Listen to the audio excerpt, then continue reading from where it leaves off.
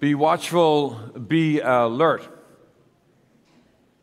There's different ways of waiting. There's different types of waiting, if you would. Like there's the waiting just for something to happen, and you kind of like wasting time.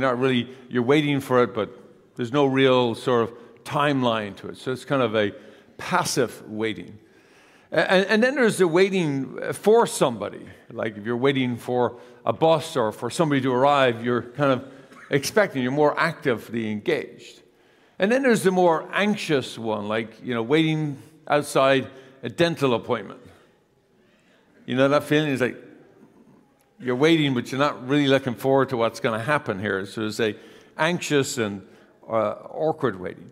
I remember at one particular time I was waiting for a bus. I know we don't use the buses very much around here, but back in Ireland when I would visit my mum when she was alive, I would visit her quite often, and I had kind of a very set routine. And my mum lived up the town, and I would get the bus to the airport heading back to the United States, and the big blue bus, the airport bus, would arrive at 6:14. Not 6:13, not 6:15, 6:14. And that's hard for buses, because on trains there's sort of like there's no traffic. So buses are very hard to always be on time. But I was always amazed. 6:14, that bus would come down out of the town was on a hill, come down the hill, and 6:14, there it was.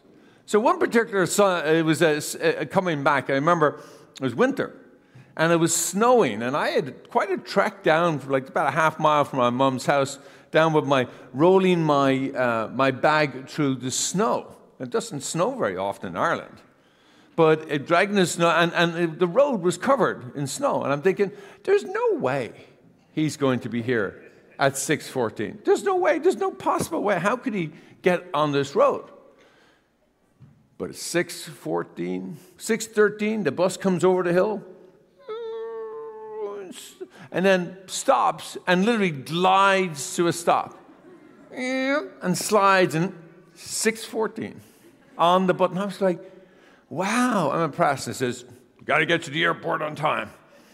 And anyway, I always remember that as this sort of active, because I was waiting, expecting. I was looking at my wife. I was just actively engaged in this waiting, in this anticipation of the bus arrival. Well, that's the type of waiting that we're called to do in Advent. Not a passive waiting, wasting time, waiting for something to happen, but an active waiting. I might call it a radically active waiting, eagerly anticipating the arrival of Christmas Day. Now, I gave that example at the beginning of the liturgy about a farmer who plants the seeds. When he plants those seeds, he knows when those are going to come to fruition. He times it in such a way. So when it comes to the season for growth, he's actively anticipating that growth to happen. And when it comes, he's ready then to harvest at the right time. That's the sense of active engagement and waiting and anticipation that we are called to in this Advent time.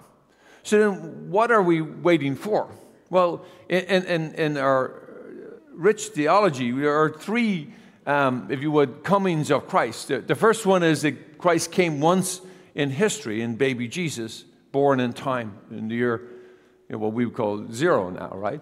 And then we look forward to Christ's second coming in glory, right?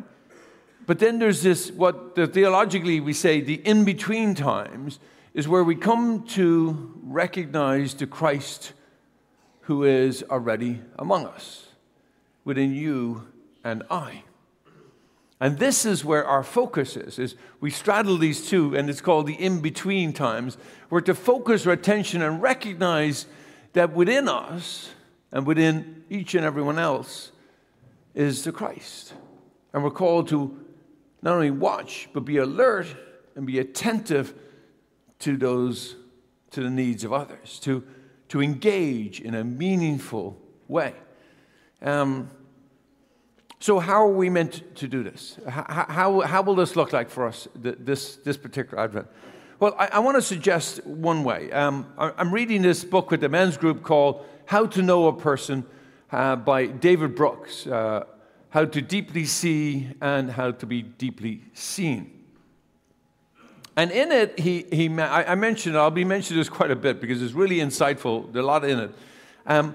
But he says the starting place is our first look at somebody.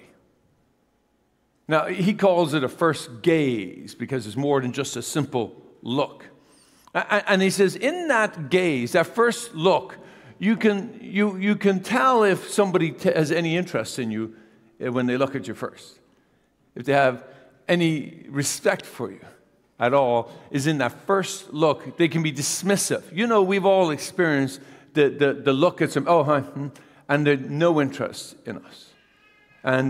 But when we gaze with interest, when we gaze with expectation, anticipating that we will meet another Christ here, that we will discover the Christ within them, then we have a gaze of interest, a gaze of openness, a gaze of willingness to see and to hear and to know them. And out of that will come some questions of curiosity. But it starts first with the gaze, a gaze of respect, a gaze of being interested in them. So I'm wondering if, for this Advent, that we might look at our spouse, gaze at our spouse again, and marvel maybe at the presence of Christ in them, the love that is shared among us, and to be interested, to see and to know them once again with a deeper way. And then maybe if we don't have our spouse around, and maybe we could gaze at our children in a new way and to marvel at their creativity, their energy, their way of being, their smile, their laughter, and see the face of Christ in them.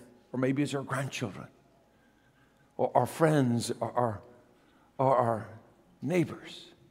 But it's only then if we really see them with an openness, a gaze, then are we ready to look at the strangers, the immigrants. And if we can master this gaze, then we will look and look again, and we will see in them the face of Christ, the face of our Creator.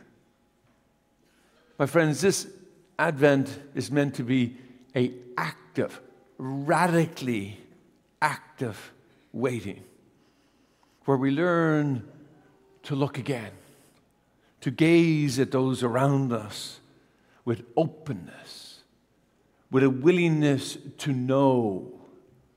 But we first must be willing to see. So today, let us actively engage in our Advent and expect to see the Christ in everyone we meet, and we will see the Christ.